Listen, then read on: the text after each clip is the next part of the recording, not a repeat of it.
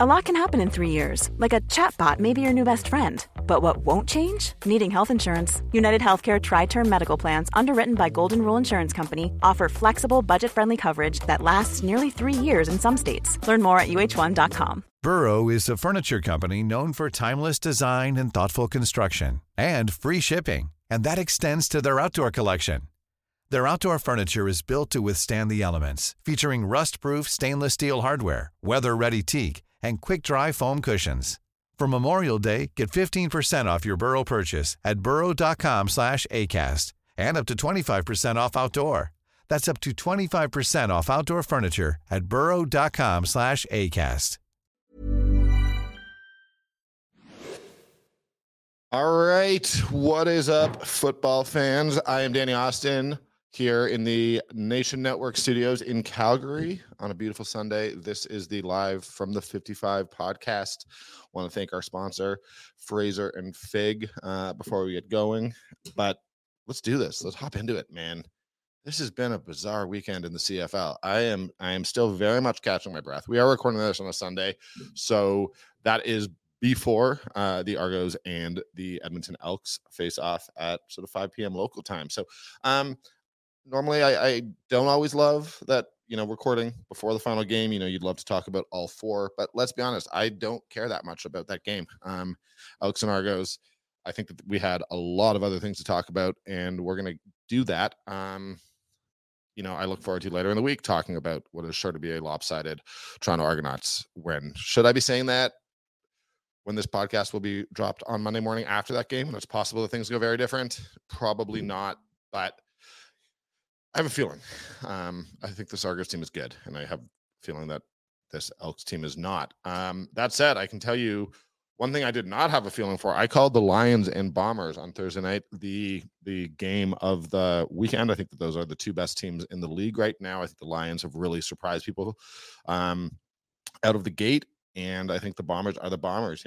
Obviously won the Grey Cup in 2019 and 21, and then lost it in crazy fashion last year. So, those are the two best teams in the league. I thought this was a heavyweight matchup. Did not play out that way. Turns out the Lions were a lot better than the Bombers. 30-6 win. First time that we've seen a team do that to Winnipeg in I don't even know how long, but they definitely haven't lost that way in a number of seasons. And I don't know. I don't know that this is a changing of the guard. I don't want to overreact to one game, but I think that this signals to us that we got to treat these Lions like the real deal. They are a Grey Cup contender. Yeah, it's only week 3, but when you see a team manhandle a veteran group, a group that's been here, a group that's been in big games, the way that the Lions did the Bombers, I think you have no choice but to take them seriously. I like the way Vernon Adams is playing. I think that defensive line is absolutely elite. I think that they just come at you in waves. They hit you again and again. I like these Lions. They shut out the Elks. The time I wondered if that's just that the Elks are actually that bad. I don't know that we can say that. I think these Lions are just that good. Now, I fully expect the Bombers to bounce back in a hurry. Too much talent there. That Mike O'Shea and his staff are going to be, studying every millisecond of game tape and come back better. But, I'm sure that there's cracks in the armor, maybe. Can we say that? I've got Jeff Hamilton from the Winnipeg Free Press. He is going to be here, one of my guests. We're just going to kind of talk about the whole weekend, but obviously he was at that game. He has a better idea what's going on with the Bombers than anybody. And, both of us have now seen the Lions up close because I saw them beat the Stampeders in week 1. I want to know if he's as impressed as I am. So really looking forward to Jeff Hamilton coming up. Friday night, Montreal Alouettes just absolutely crushed the Hamilton Tiger Cats 38-12. Cody Vajardo, 19 for 25, 292 yards and 2 touchdowns for the Alouettes. I think you got to feel good for the guy. Last year, I think he made some mistakes. I think he said some things in the media that he shouldn't have said as well, sort of about his situation, and came across looking like a little bit of a baby at times. But seeing him get into that Alouette system, he's thriving. I think that a lot of us thought the Alouettes were going to be terrible. Maybe I shouldn't speak for a lot of us. I will speak for myself. I thought the Alouettes were going to be as bad as anyone in the league this year, and they are not. That said, these Hamilton Tiger Cats, what is going on? I think we've all probably seen the clip of Chris Edwards just faking the handshake, shoving an Alouettes player. I wish I had that name in front of me, but that was a gutless move. I know some people are calling for a suspension and all that. I don't know, man. I don't know that it's a suspension. He shoved a guy, but I think we can acknowledge that that's trash behavior, and Chris Edwards should be better than that and know better than that. But it's weird. It feels like it's one thing after another with these Ticats. Getting crushed 38-12 is bad enough, but what's going on, man? They're 0-3. I get that Bo Levi Mitchell is hurt, but Bo didn't look great in the first 2 weeks. I thought this defense was going to be really good. I'm obviously a guy who has a lot of time for Jameer Thurman, spent some time here in Calgary. But you just look, I mean, there's real talent on that defense. And it's not coming together. And I'm sort of willing to write the Ticats off already. There's discipline issues. The offense isn't clicking. The defense can't seem to stop anybody. How can you feel confident? I trust Orlando Steinauer. I like that staff. I think there's a lot to like in Hamilton, but I shouldn't say I'm writing them off. It's too early to write them off, but there's something rotten there. It's not working, and did not expect. I had the Ticats. Here I am talking about. I was writing off the Alouettes, had them as arguably the worst team in the league. I probably had the Ticats as the number one team in the East. I said that preseason. I should own what I said. I had them as number one team in the East. Part of that was only just because I didn't trust, Chad Kelly in Toronto. I needed to see him do it.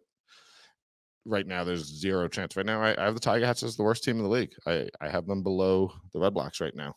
At least the Red Blacks have Mazzoli coming back. There's a little bit of hope there. But right now, Hamilton, it's just been one thing after another. It's been too much.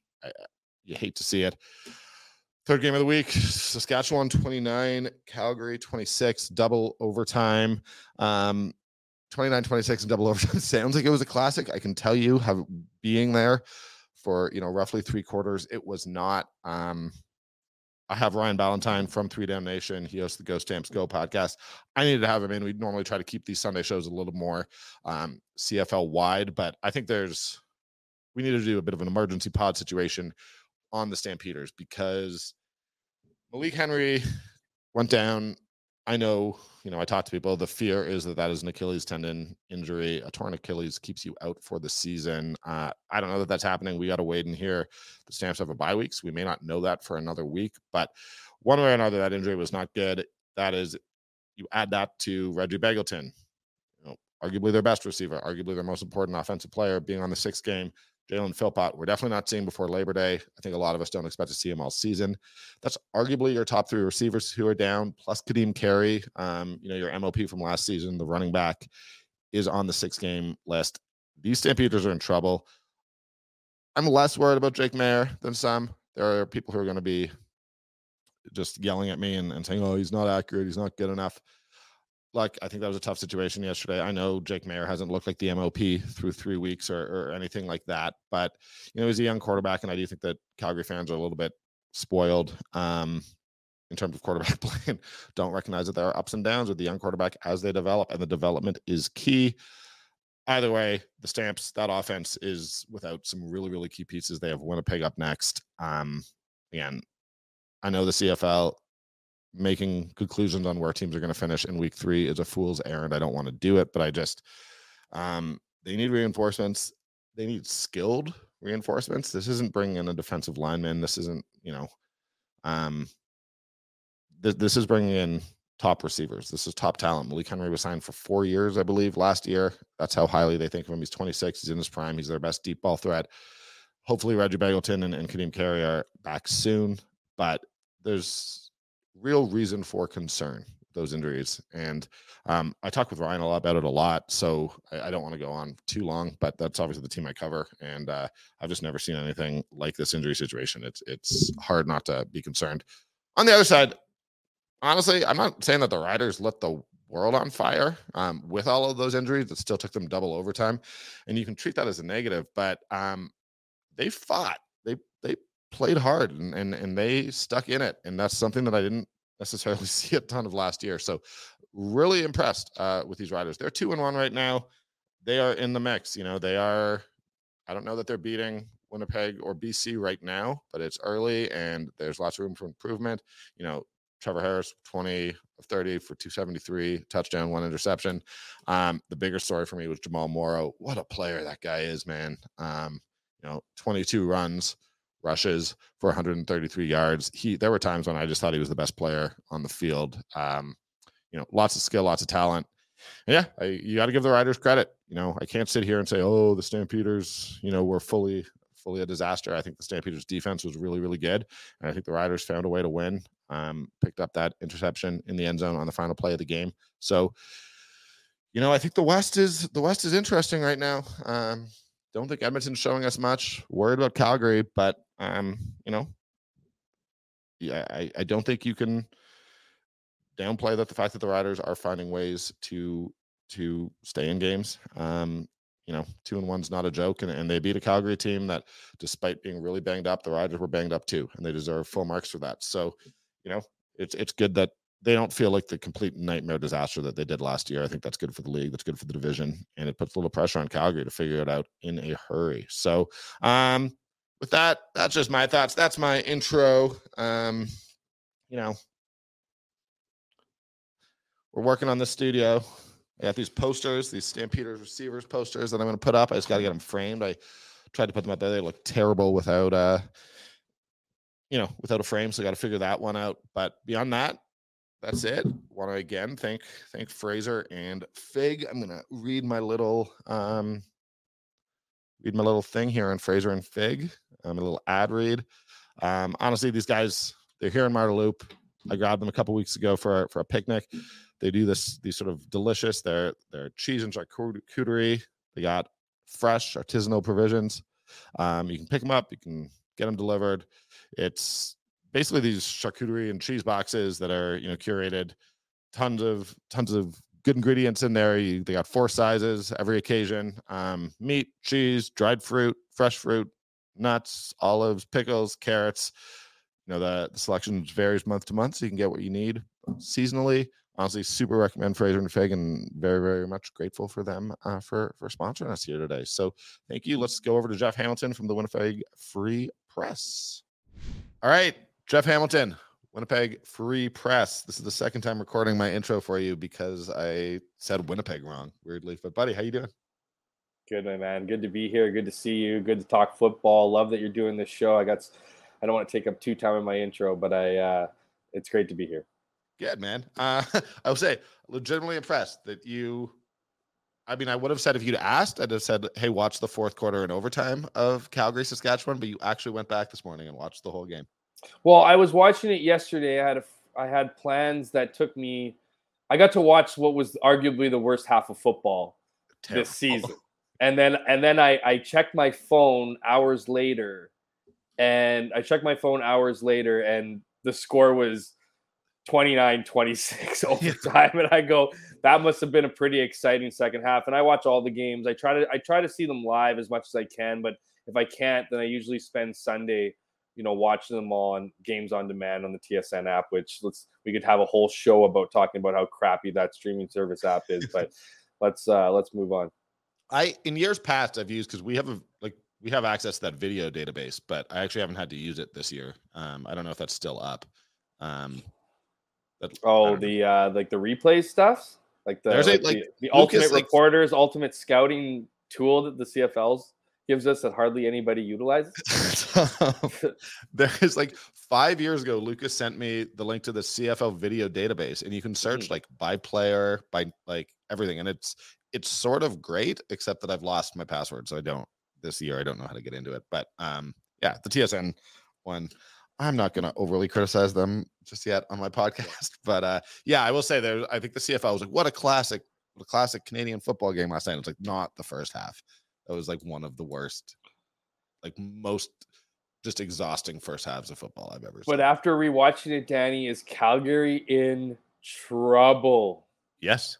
Calgary in trouble because the West looks even wilder than I'd say it has in some time. Well, I mean, forget that Kadeem Carey is on the 6th game. This team, arguably their 3 top receivers, who I would have said were Reggie Ballantine. I thought Jalen Philpott was going to have a big year. Then Malik Henry was a top 5 receiver in the CFL last year. And I like Malik. I suspect that is an Achilles injury. Yeah, that's the greatest fear? Are you feeling that's it? I think that's it. I feel pretty confident I know that it's what people are worried about, but I mean, that's your 3 top receivers. They were Judging by the already comments afterwards too, it didn't sound like, guys were specifically, I read your piece, were specifically pointing out, like you have, Peyton Logan go down, but everyone's focused on the one guy and saying, you know what I mean? Like a player doesn't say that unless he has an idea that things are a lot worse. Malik walked by us while Jake was talking and was talking about his Achilles. So I suspect that it is Achilles. And at that point, like, the Stamps have a bye week, and then Winnipeg, they're not beating the Bombers. So I have a hard time seeing it, and then they're 1-3. So fortunately, Ottawa and Hamilton look pretty bad. So you can start sort of saying, okay, the crossover should be. Start looking at the crossover in week 2. No, I hear you. Yeah. I pushed you there. Yeah. But I mean, I don't, and I have a hard time without those players, and like that's not making an excuse. It's just if you don't have your skill players, there's not just a bunch of guys who can come in and be 1,000-yard receivers waiting on the sidelines for their CFL opportunities. And Jake Maier, and it's not specifically Jake Maier, it's almost everybody in this league at quarterback, from Zach Collaros all the way down, would need help in that situation. Yeah. There isn't a guy in the CFL that you can look to that would own that offense and just make it better with what 3 starting Canadian rookies yesterday, or Luther Hacken-Avanu, or is it three guys making their first start? Like, but how many guys made their first start, whether they're Canadian or American? Well, so Luther Hacken-Avanu, he started games this season, but had never started a game prior to this year. Cole Tucker and Clark Barnes they're rookies, had never played. Is Clark Barnes 6'7"? No, that's Ricin John. Which is, I caught that. I was going to rewind. Who's 6'7" receiver? Ricin John is 6'7". Okay. He still hasn't caught a pass, including in like the red and white game. We're still waiting for Ricin John to step up. But then like Trey Odoms-Dukes, I think, played in 3 games. Like Malik Henry was their most experienced receiver and wasn't a starter until last year. So yeah, everyone, I have fans who are being like, oh, Danny, you're making excuses for Jake. I don't think Jake was very good yesterday. I also think, like, I got to cover Bo Levi Mitchell's glory years. He always had 2 receivers, 2 veteran guys who he just knew where they were going to be and could go to for first downs.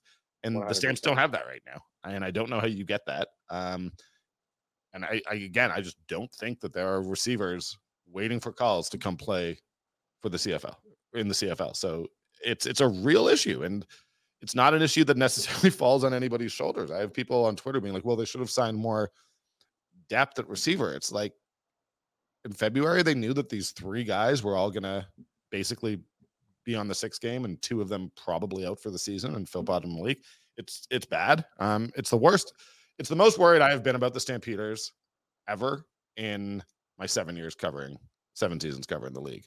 Can I throw a question back at you? Absolutely. Please. This is like, that was obviously the worst loss I've seen the Bombers suffer in 5 years. You're not actually worried about them, are you? No, I mean, worried about them, no, but it's the first time in a very, very long time that you can argue they showed their age. And it almost, man, like, I don't know, you got to give credit where credit's due. The BC Lions looked like they owned the Winnipeg Blue Bombers playbook. Like, it was almost in the paranoia league that the CFL is. There are going to be people out there for how well BC Lions played, and I'm not making that claim. I'm just saying that's how paranoid the CFL is, that they were so good, particularly on defense, that they looked like they knew the Bombers' plays, man. I mean, they absolutely dominated them. And you know what's crazy is that I don't usually think that, like, my prediction in this game, and I don't make predictions online or really in any kind of platform because I think they're lose-lose, in your market. But I was, people ask me just amongst our colleagues, and I thought the Bombers were going to give the BC Lions a beatdown. And the reason why I thought they were going to give them a beatdown is because last year, when it was Rourke Mania, the Bombers, they are very even-keeled. They're very, you've covered them for years. They're very one-leveled. They're boring in a lot of ways, but that's what makes them good. Yep. And they big brother them last year. Like, they came in. Well, and the thing is that they took it personally they showed a part of them that doesn't shine through in media and in their quotes. They took it personally that the attention was on Nathan Rourke and the BC Lions, and they set out that game to remind them who the talk of the CFL was after 2 straight Grey Cups. And they won 45-22. And I didn't think and with Nathan Rourke no longer in BC, them coming on, BC obviously on the road in an IG field that the Winnipeg Blue Bombers, Danny, were 27-2 in their previous 29 games. The last time the Winnipeg Blue Bombers suffered and those 2 losses, by the way, was Mark Leggio missing 2 field goals to win over Montreal, which should have won it overtime. That was one of the home losses, and the other one was against Hamilton. The last time the Bombers had lost to a West opponent was the 2018 Banjo Bowl. Fans don't know what a loss looks like really at IG Field, and I just felt with the BC Lions coming in with all the hype around them being 2-0 with Vernon Adams and yada yada, I thought they were going to give him a beatdown. On one exception. The way Vernon Adams talked the day before the game, man, it reminded me of the Winnipeg Blue Bombers going into the 2019 Grey Cup.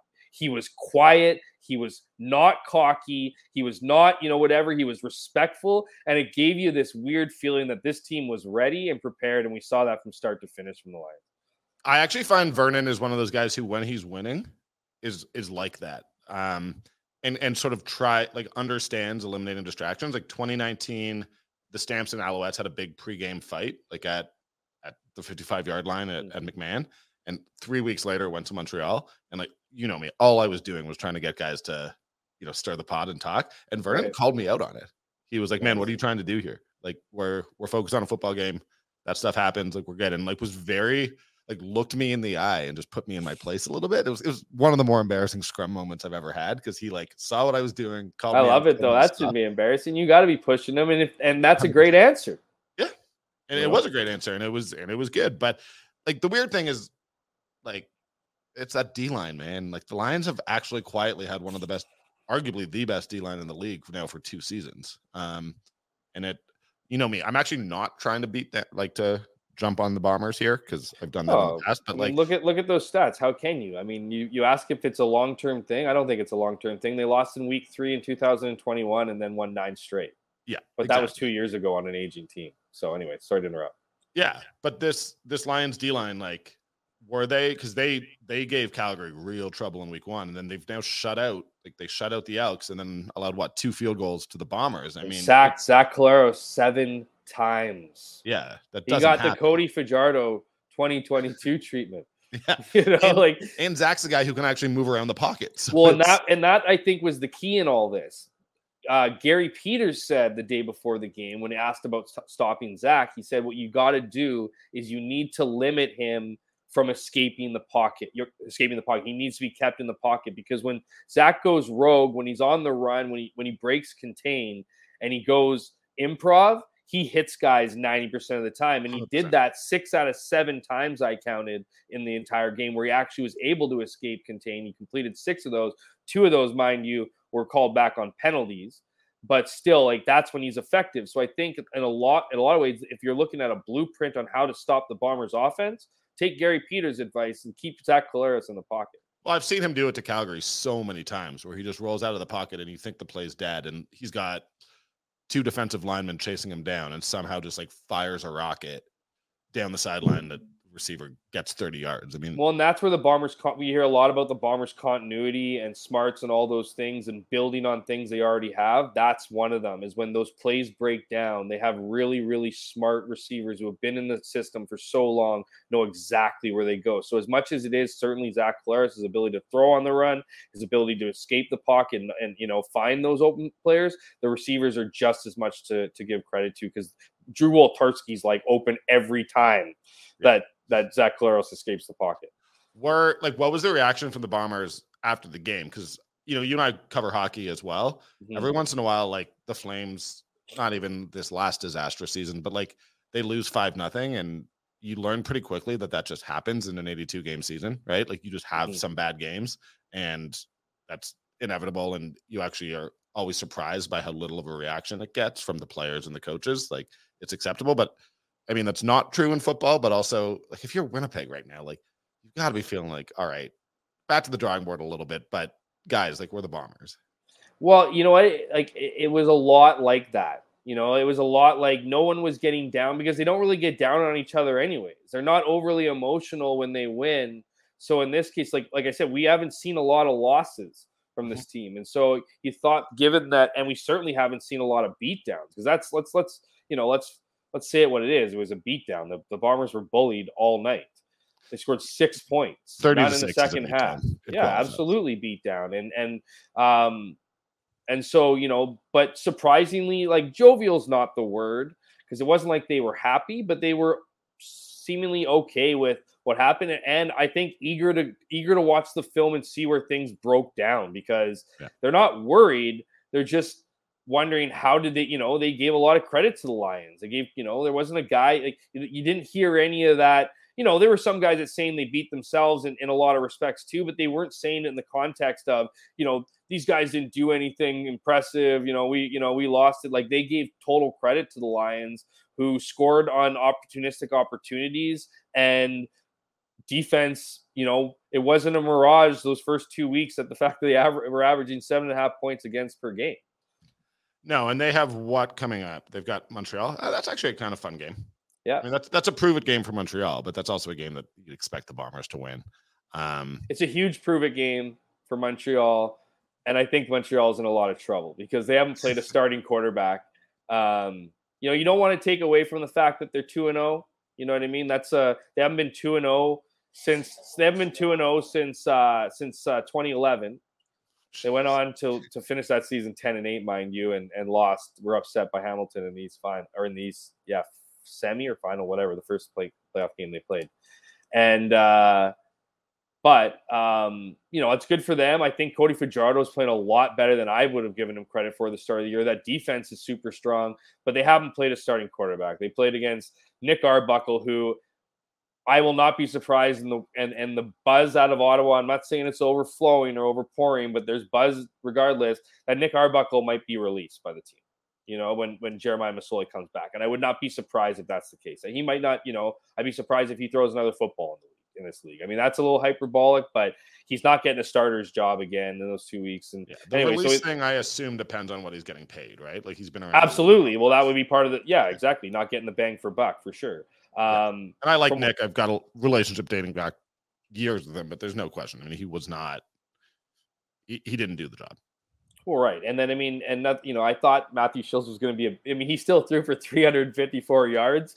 The guy was just chucking balls and he has great receivers, right? Like Tim Smith looked awesome. Duke Williams is a magnet.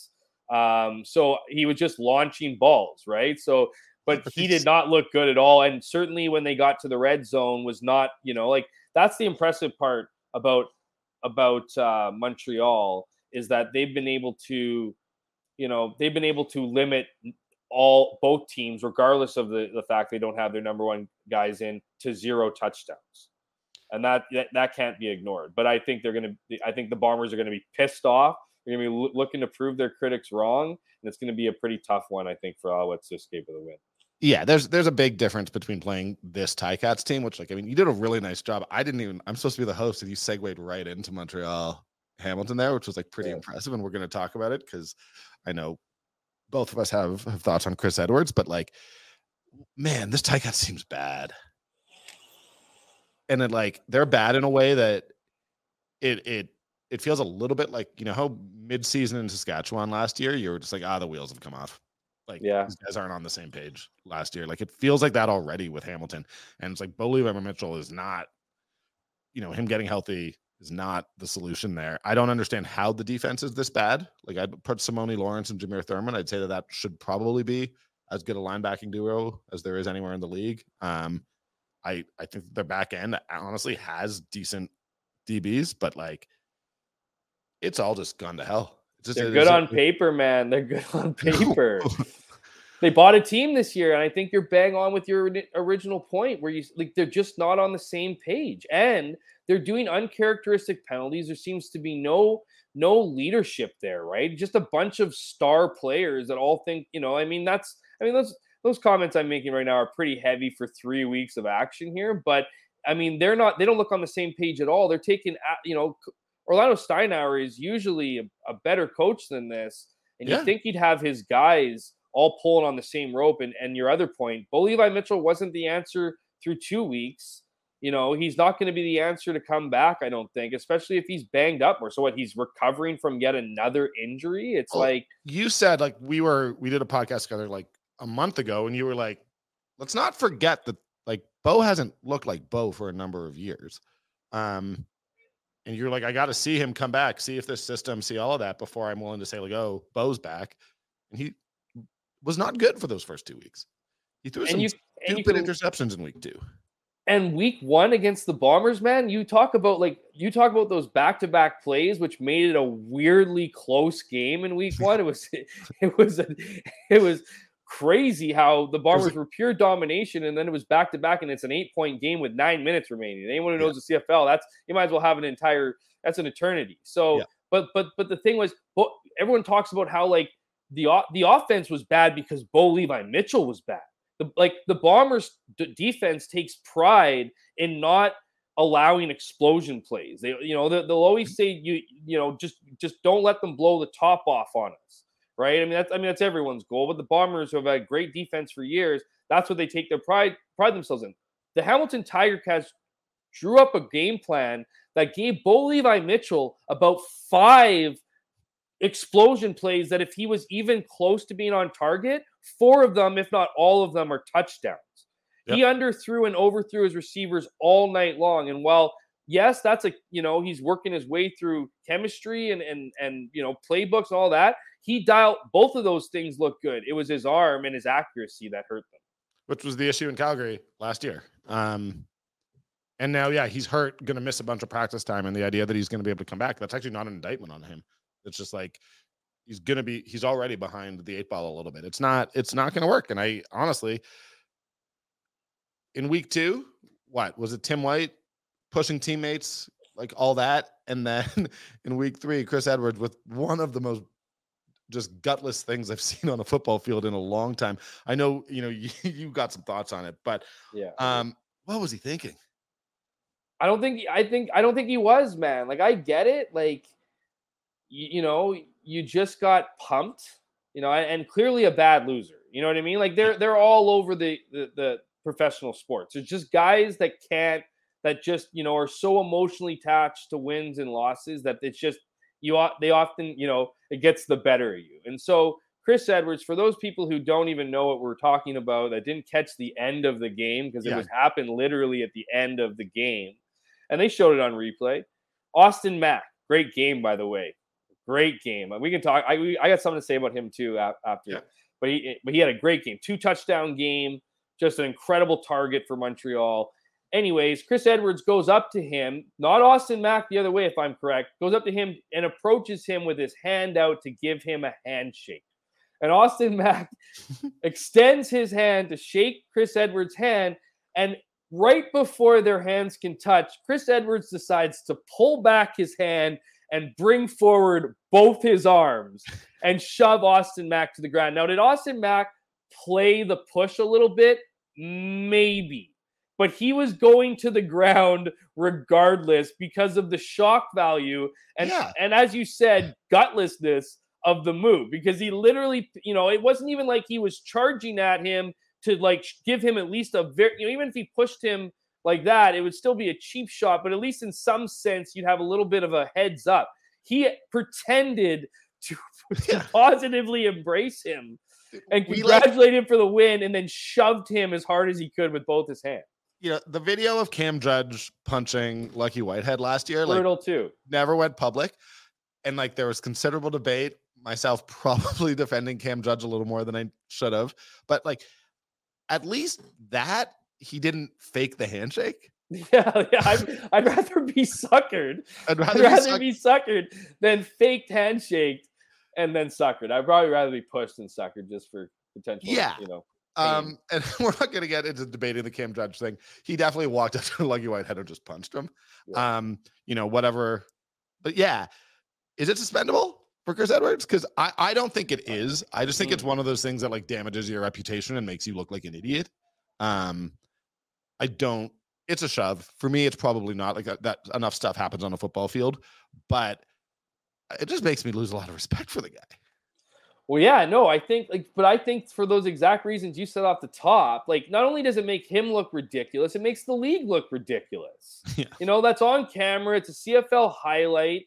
And Chris Edwards, I'll remind you, and you know this obviously already, was the guy that went and chased fans at BMO and swung at a fan. Okay. You know what I mean? Like, and I know there's stories about what the fans said and did and how inappropriate it was. And I don't know the exact details behind that. Technically attack him, but he shouldn't have been in the stands. But that's the thing. Like the fan essentially approached him, but that didn't stop Chris Edwards from swinging. Like it wasn't, that interaction with the fan wasn't like, oh snap. Like, what am I doing here? I'm not supposed to. One size fits all seemed like a good idea for clothes. Nice dress. It's a t-shirt. Until you tried it on.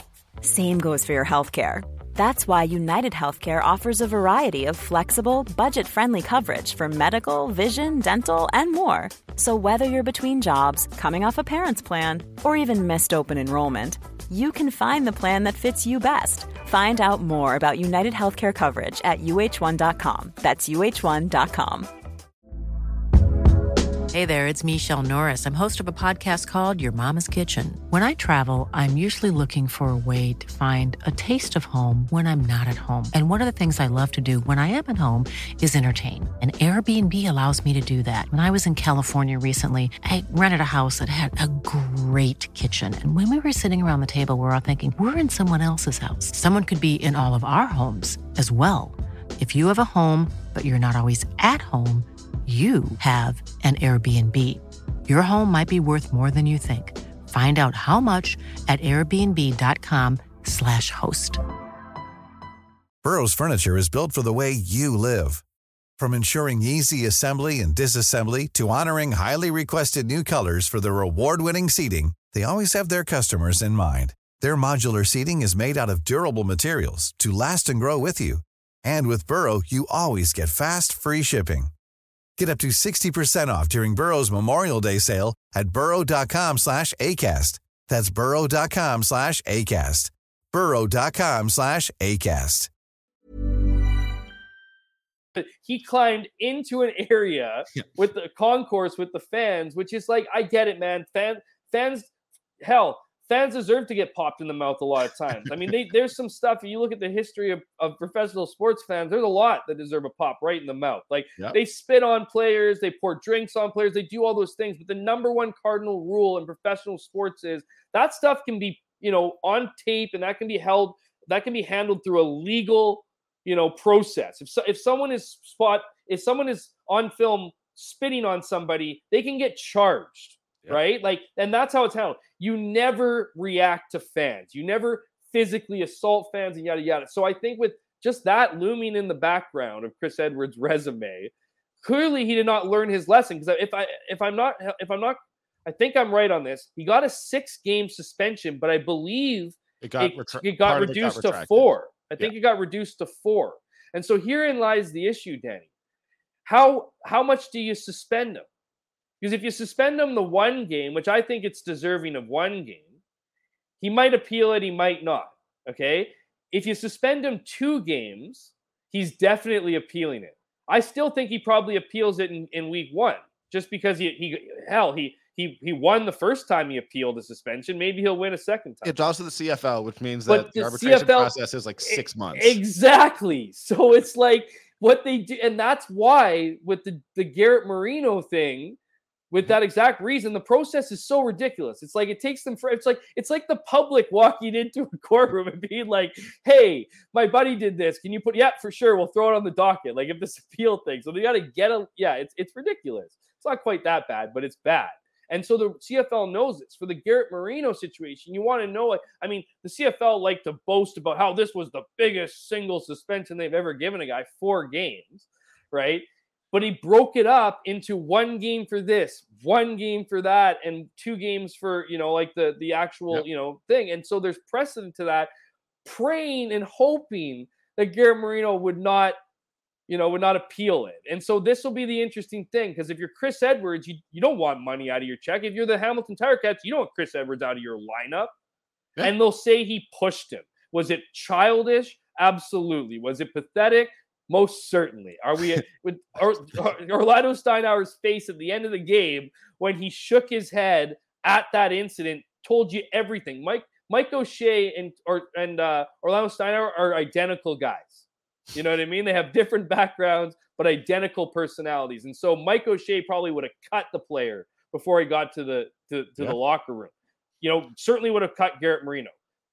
Coach Orlando Steinauer cannot do that because his team's 0-2, and this is his starting guy, so he brings him in. So I'm wondering, I know this is going on long about it, 1 game suspension for sure. Well, no, I probably fall on that he doesn't need to be suspended, but it's also, I mean, I'll take any opportunity to talk about the CFL's appeal process for suspensions. Sure. You probably wouldn't remember this, but 2018, the East final, a Redblacks player named Jonathan Rose basically had an altercation with an official and was suspended, and then was able to appeal it. So he was able to play in the Grey Cup anyways. And I don't know if he ever actually had to sit out a game. Which is insane. If you do something in the West or East final, you shouldn't be able to play in the Grey Cup. And did he not have a game sealing interception at one point? Did he not have an impactful? He was impactful. I mean, the Stamps won, so it's one of those things that just kind of fades into history. But yeah, it's the suspension process is insane. Speaking about insane, how do you feel about Randy Ambrosie saying it's not a failure for there to be no stats currently?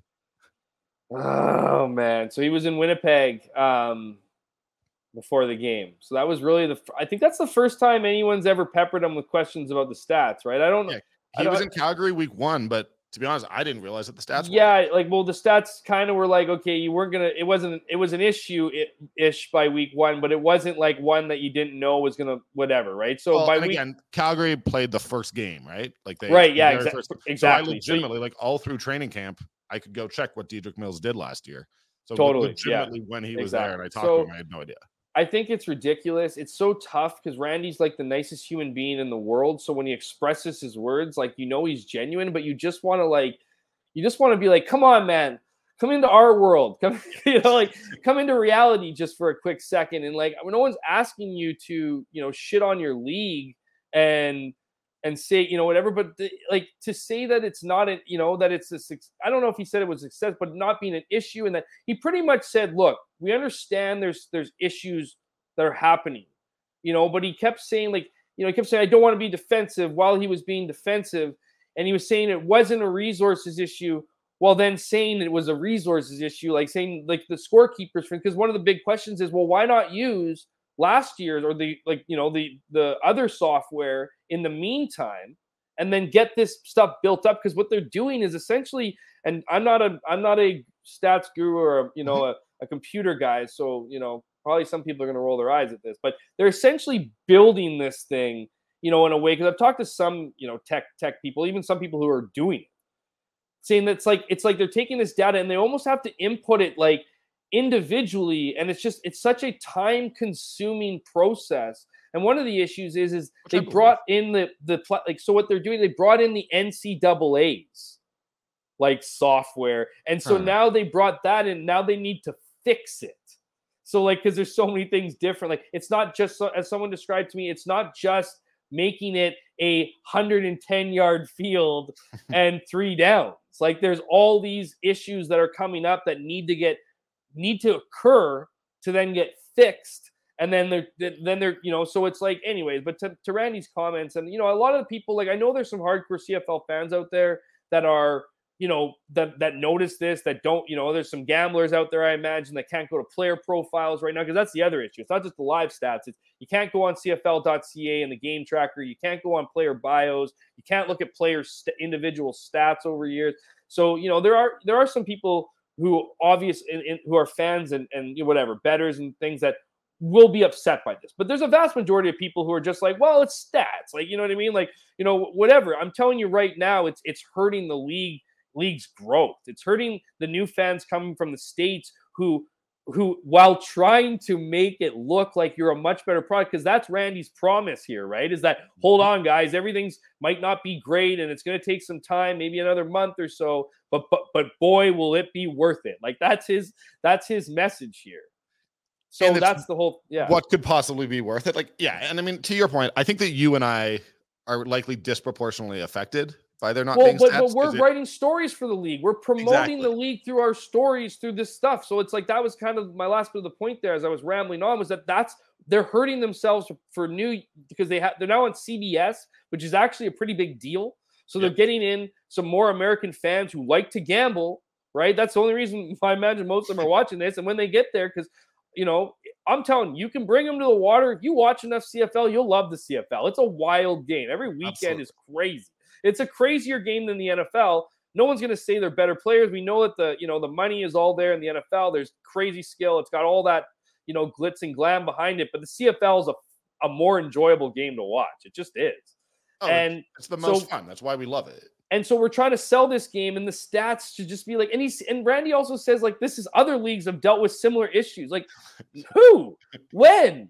Like, what? Name another pro league that did not have profiles for a sizable amount of a year. Like, you're telling me the NFL, if they switched over software, and I'm not trying to compare the CFL to the NFL, even though I am right now. You think that happens to them? They're not fixing it in the winter. We're like coming up on being 20% of the way into the season.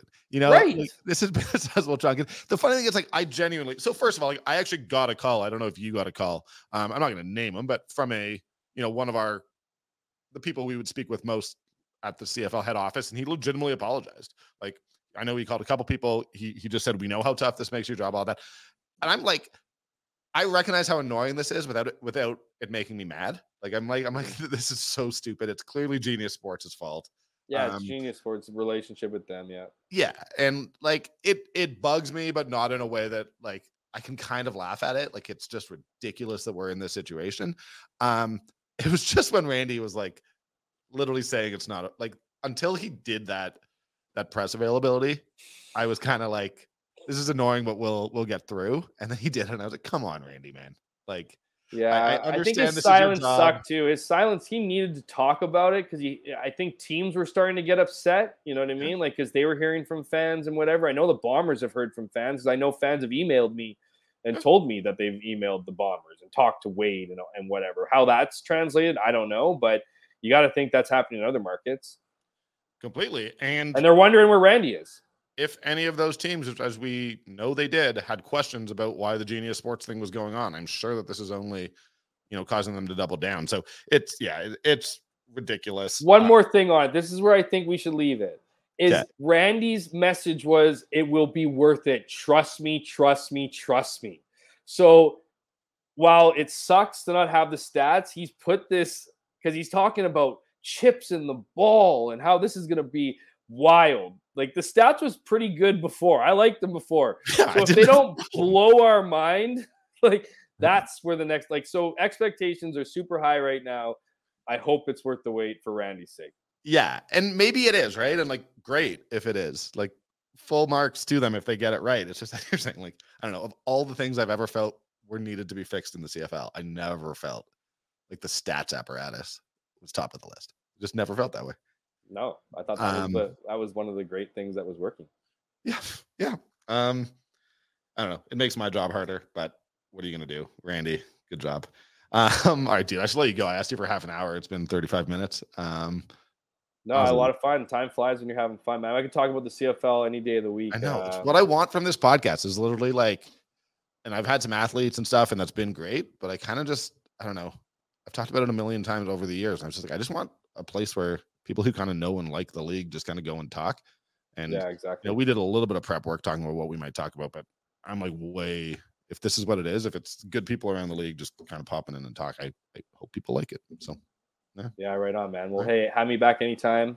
Yeah. I had a great time, and love that you're doing this. So I'll end where I started off. Love that you're doing this show, and yeah, man, that's awesome.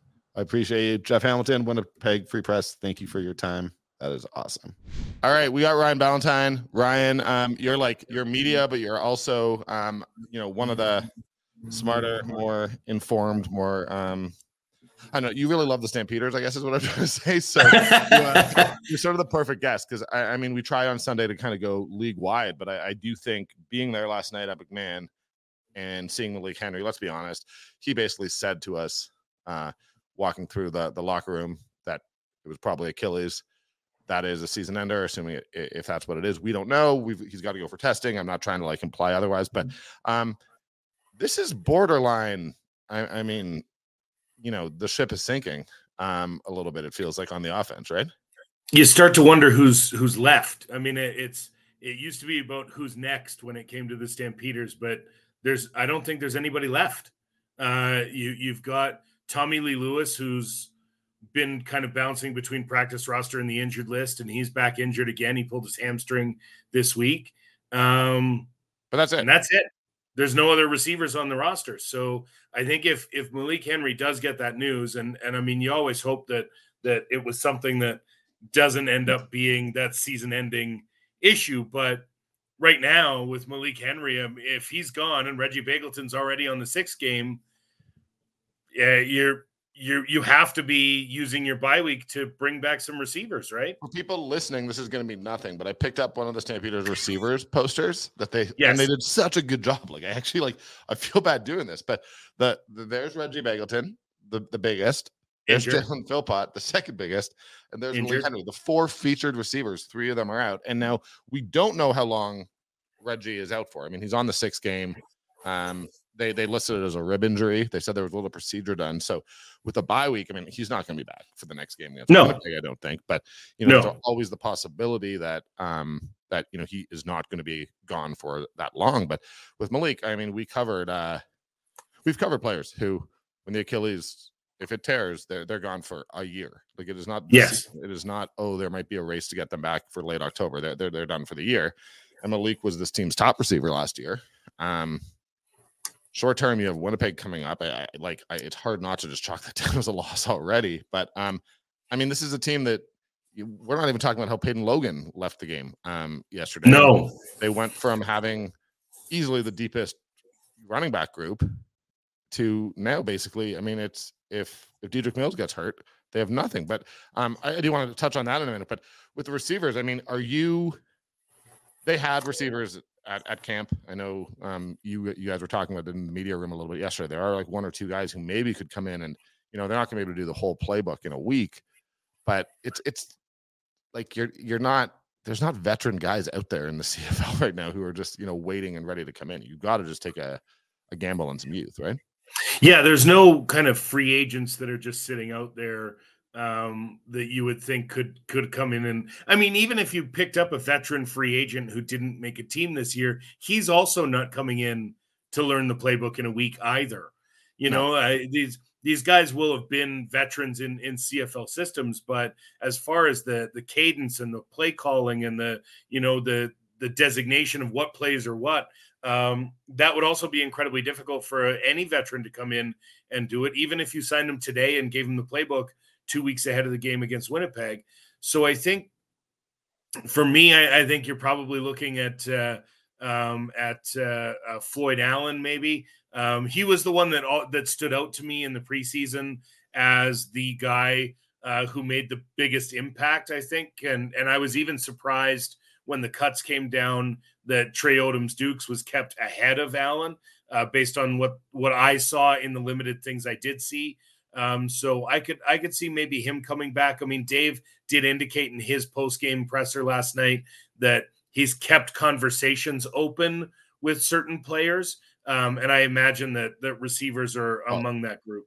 We've seen this like time after time after time. There are normally, I don't know how many guys. There are a couple guys who at the end of training camp are let go. And Dave is like, please be ready. Like, yeah, we're letting you go because we don't have a spot for you right now. But like we literally, I don't know if we view you a part of the future, but we're not uninterested. This is a just not you type of thing. And even if you want a perfect example of that, if you want to go way back in the Wayback Machine, Charleston Hughes was cut at the end of his first training camp, and he ended up coming back due to an injury on the defensive line and went on to be one of the best defensive players in league history. Am I crazy that Reggie was the same way? Reggie might have been an injury situation. I don't think Reggie was cut, but Reggie was practice rostered early, Okay. earlier in his Yeah, career. I'm not And so sure. was Kamar Jordan for a long time. He Yeah, was a well, guy that hung around waiting for his opportunity. So, and he's the name that I these things do happen. wonder if, like, the thing is, he's not a wide receiver, like he's a slot receiver. Right. And so, like, Kamara is the one that you can't help. I don't think he's an option. I don't think that that's the direction that the Stampeders are going to go. But he's the name out there that he didn't get signed last year. I know he hasn't, like, he didn't retire. He wanted to play this year. There just weren't offers. Like, Right. he didn't have a great year last year. But if you're talking about someone who does know the system, and you just need someone for 5 or 6 weeks until Reggie's back, I mean, I can see the argument for it. Although I also think that, like, he's in his mid-30s, he's got an injury history, and you're probably better served bringing in one of these, these Floyd Allens, these young guys who you think might actually be able to be with you for 4 or 5 years. And that's especially true because Tommy Lee Lewis is not in his early 20s. They did not keep a developmental receiver on the roster after training camp. I mean, that was the surprise for me. I'm not criticizing it. I have no idea what the thinking was one way or another. And I know how high they are on Tommy Lee Lewis, but Tommy Lee Lewis, like, the hamstring it's just recurred since he got to camp. So I don't know that you can view him as a reliable week in, week option and week in, week out option for the rest of the season. No, and I think, I mean, to be hit as hard as they've been hit in these skill positions offensively, I mean, you mentioned the top 3 of the top 4 receivers on that poster are now gone. And, I don't expect we will see Jalen Philpott back this year. If it is an Achilles, Malik is done for the year. Reggie, he's on the 6 game, but the 6 game could be 6, 7, 9, 12 games. I mean, the idea that the 6 game is, he'll be back in 6 weeks. No, that's just the longest. Yes. That's just the longest injury function they're allowed to put him on. And I can be honest, like, we don't know when he'll be back. I haven't gotten a clear indication on that. Like, I have asked around a little bit because prior to this game, with Logan and Henry going down, I honestly already thought that they were sort of in disaster mode. Yeah, like, I was not confident that it was a good situation. And I do also think that, like, the Kadeem of it all is separate in my mind. I don't like having the running back. You do have Dedrick Mills still. Whatever else is happening, and Kadeem is a star and he's a leader and you want him in the lineup, but that's different from what's happening with the receivers, where, as we're saying, like, they literally just don't have any more bodies. That is different from having a Dedrick Mills who can run for 100 yards. And I think that the other, and to sort of move on, my emails, man, this morning, like, I woke up and I was like, yes. I'm sure. Yeah. Were you as concerned by the Jake Mayer performance yesterday as some others? No. I mean, let's be real about it. Did Jake Mayer look great? No, I don't think he looked fantastic. He had an end zone interception that was bicycle kicked into the air. I know. He had another interception where the player caught it, ran 5 yards, was stripped of the ball, and effectively bounced it right back into his own hands to take it back for a touchdown. Mm-hmm. And then you had the game-sealing interception in overtime. None of those are great plays, obviously. But also, you had Rice and John, who has not caught a pass for this team in game action yet. Mm-hmm. Red and white game, preseason games, nothing. Rice and John does not have a reception. He was out there at the end of the game. You had Luther Hakanavanu, who is talented, but not a number 1 receiver. I mean, he's not a number 1 in the offense. The other thing with Luther is because he's been around for a couple of years, people are treating him like he's some trusted vet. He didn't actually have a start prior to this seaon, right? Right. Like, he was right. I mean, he played. He's been a backup guy. You have first round draft pick in Tucker. I think he looked good in the late stages starts of that game. Clark Barnes, but no starts. Yeah, Clark Barnes. Now. Yeah, Clark Barnes was out there. It's not like Jake had. Jake's not throwing to Eugene Lewis. Jake is not throwing to look at the receivers in BC. Jake doesn't have that caliber of receiver here currently. You had Reggie go off for 140 yards last week, and now he's injured. So now I think Reggie and Malik are worthy of being discussed in that stratosphere I think they're top 10, but I don't know that either of them are top 5. That's an interesting debate that we should have on this podcast when both of us have more time at some yes, point. Absolutely. And with respect to them, again, a top 10 receiver in the league still means that you're the number one guy on your team. Yep. But I don't know that either of them would be considered, I think you might put a couple guys ahead of them in the league when you look at guys like Kenny Lawler and Geno Lewis and Rhymes in BC. I think there are other guys that are getting those spots if you're doing a pure fantasy draft. And completely. And I think that is, people are going to say, oh, you guys are being too easy on Jake, too easy. Like, no, like I do think like there's a little bit, there looked at times to be a lack of confidence that that is concerning, except that's a young quarterback. They need to build their confidence. Yes. And I think that Calgary fans have been so spoiled with quarterbacks over the years that potentially they're just not used to the fact that it's not always going to be the 99th percentile. Sometimes you're going to have to deal with a quarterback who is trying to figure it out. And especially, Bo always had his go-to targets, whether that was Markway McDaniel, whether that was Eric Rodgers. And I think that you need to build that as a quarterback with your receivers, unless you have a Geno Lewis who it's like, I'm just going to toss the ball up and they're going to go. Right. Or a Dominic Grimes or one of those guys. And that doesn't seem to be there right now. But there's a couple things. I don't think that means that it's not ever going to be possible. And a little bit of patience and a little bit of understanding that, this is a guy who is still his first season with a training camp as a starter. Yes. And it's touch and go a little bit right now. I'll be honest with you, a pass to the right side of the end zone where, what was it? I don't know if it was the safety, but where a second DB floats in and catches it. That's not the first time I've seen a Calgary Stampeders quarterback throw that. I can go back to or any quarterback. Exactly. Jake said it in his post game last night. He said, I don't regret the throw. I regret the result.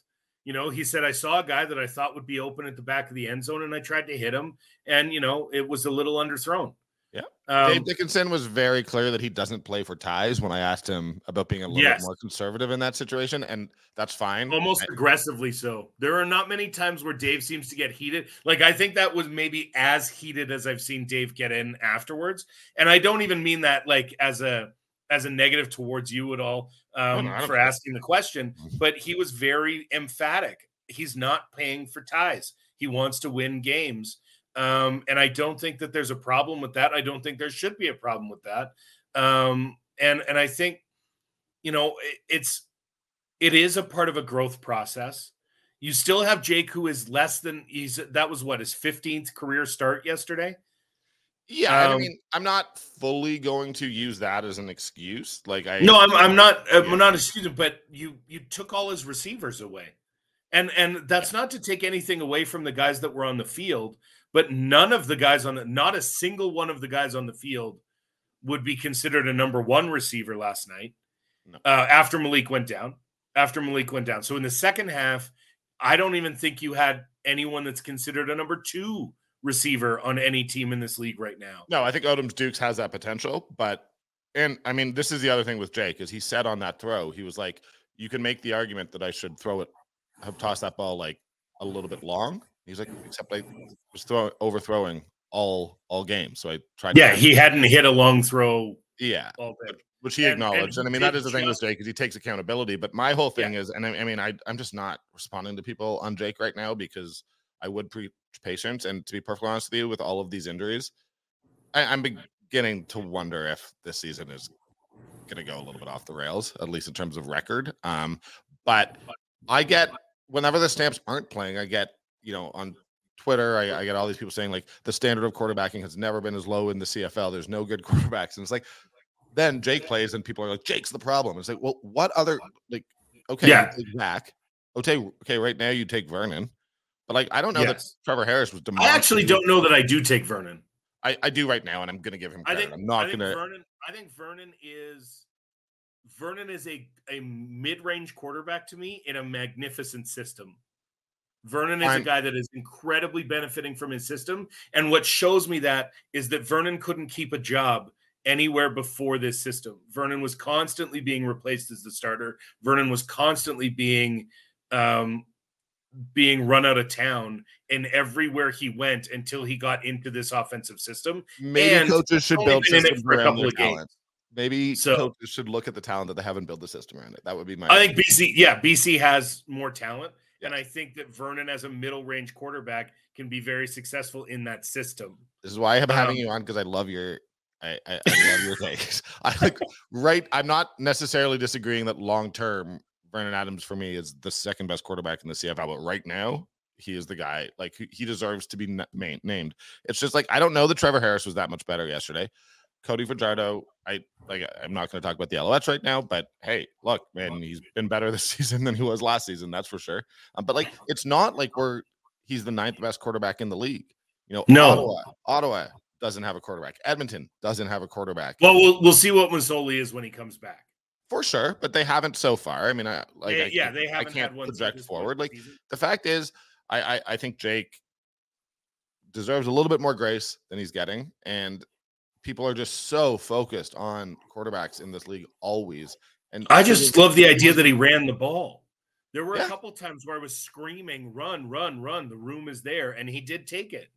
And that, to me, is a step forward for Jake. I think the ability to take off, to scramble, to get out of the pocket, and to make something happen with his feet is a benefit. I want to see it more because, to be honest, I didn't love the way when pressure came yesterday that he released the ball. I thought there were some ill-advised throws under pressure, and that's, again, young quarterback. I'd like to see him moving around a little bit, so that potentially, and a young offensive line. Yep, absolutely. On the he outside. Sure did. I didn't think the offensive line was terrible yesterday. I think sometimes you got to give the Riders or like the opposing team some credit too, and they've got a pretty good deal. The Riders were in the backfield all the time. Their defensive backs played really, really well. I think it's unfortunate. I mean, we saw what Jake did against a bad team in Ottawa. He lit him up. Mm-hmm. He lit him up. And against a great team in BC, Calgary scored more points against BC than any other team they played. Calgary played BC better than Winnipeg did. Yeah. So is that a byproduct now of Calgary just having a weird schedule to start? I mean, do they go 1-3 after this week or after the bye week? Probably. I would. Winnipeg's. I mean, for the first time in a long time, I'm not going to. In case Stampeders players watching, I'm not saying Winnipeg's going to beat you, but I'm saying all indications are that Winnipeg should win that game. And I don't even think it's a, I think if they're going to win that game, they're going to have to win that game with the defense. And respect to the players on the offense, but I don't think that they're going to come out and with, even if they do get reinforcements, bringing them in and putting them into a system is not what they're going to do. This Stampeders team, since Dave Dickinson's been head coach, have not come out of the gate well. They are typically a 500 team by Labor Day. And at Labor Day, then all of a sudden they reel off. I mean, for the last couple of years, that's probably true. Well, yeah, I guess the early days of since Bo's shoulder surgery, they have been a 500 team come Labor Day. Not last year, were they? Last year, didn't they go? They were floating around it, and they got hot in the back half of the season. I know that they went into Winnipeg, and you're probably right because they lost. They're 4-2, I think, and then they. Well, no, so I think they were 4-0 going into Winnipeg, and that was Winnipeg was 5-0, and then I think that they lost to Winnipeg, lost to BC. So it was. You're right. They were floating, they weren't. Yeah, they weren't world beaters by Labor Day, but this team has seemed historically to turn it on once their players get into the system, once they become comfortable, because you have so many players playing so many new positions every season that it does take a while to gel, and they try and peak for the playoffs. Now that hasn't happened since 2018. They haven't won. They haven't got to the Grey Cup since, but they're still a playoff team every season. And would it surprise me to see them be a playoff team this year? No, not at all. They could be a crossover team for the first time. I think that's possible that they end up as a crossover team for the first time. But I mean, I don't see the East being better than the fourth place team in the West. No, I mean, I think that's the Ottawa question there. I mean, Hamilton, it appears, is sort of a complete trash fire. So I have trouble seeing Hamilton having a better record at the end of the year than the Stamps. And I mean, that's the thing. For whatever, I'm honestly, I don't think either of us are being critical of anybody. I just think that like there's a reality when it comes to the injury situation, and it's hard to see them passing a 3-0 Lions team and then a Bombers team that, whether there were concerns, and I'm going to be talking to Jeff Hamilton about those later based on this week's game. I mean, it's still the Bombers. They're still pretty good. But with all that we're saying, everyone's saying, "Oh, Jake was terrible," whatever. It took double overtime for the Riders to beat these guys. So it's the result. It's the wins and the loss. This goes down as a loss for the Stamps and a win for the Riders. But and the Stamps did score 10 points in the last 5 minutes. Oh, I like the down fourth quarter. 10 late in the fourth quarter, and they came back to send it to overtime and had a shot at winning it in overtime with that pass. Completely. Now, Marshall makes a great play, but they had a shot in overtime of winning it on that pass.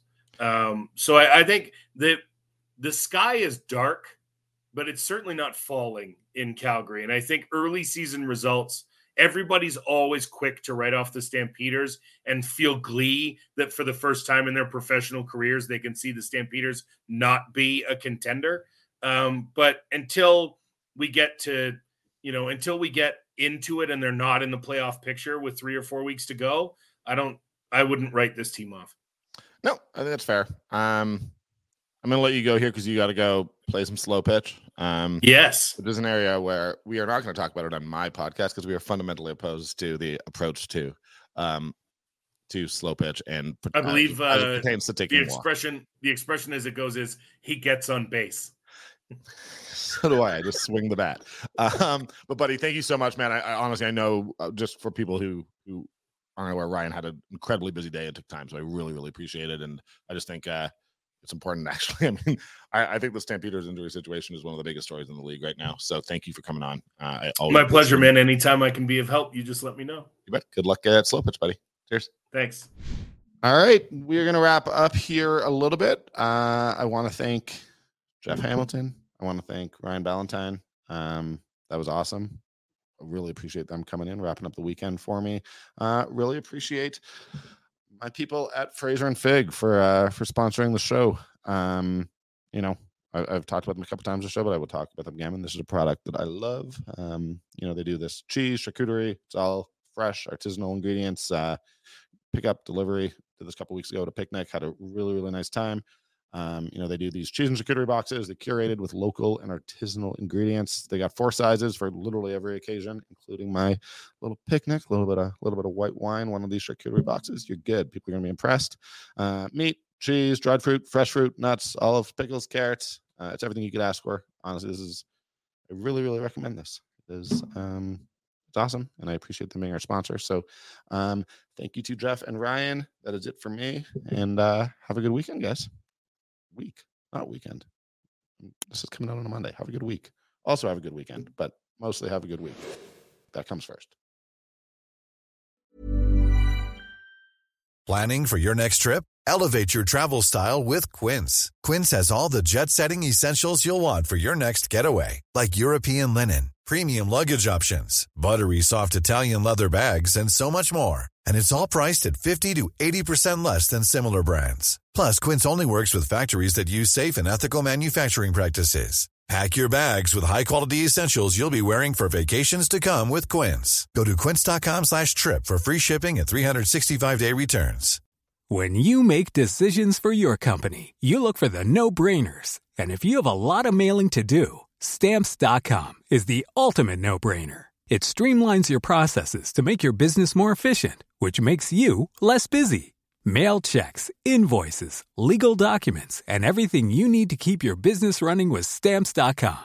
Seamlessly connect with every major marketplace and shopping cart. Schedule package pickups and see your cheapest and fastest shipping options from different carriers. With rates up to 89% off USPS and UPS rates. And with the Stamps.com mobile app, you can take care of mailing and shipping wherever you are. Make the same no-brainer decision as over 1 million other businesses with Stamps.com. Sign up with code PROGRAM for a 4-week trial, plus free postage and a free digital scale. No long-term commitments or contracts. That's Stamps.com. Code PROGRAM.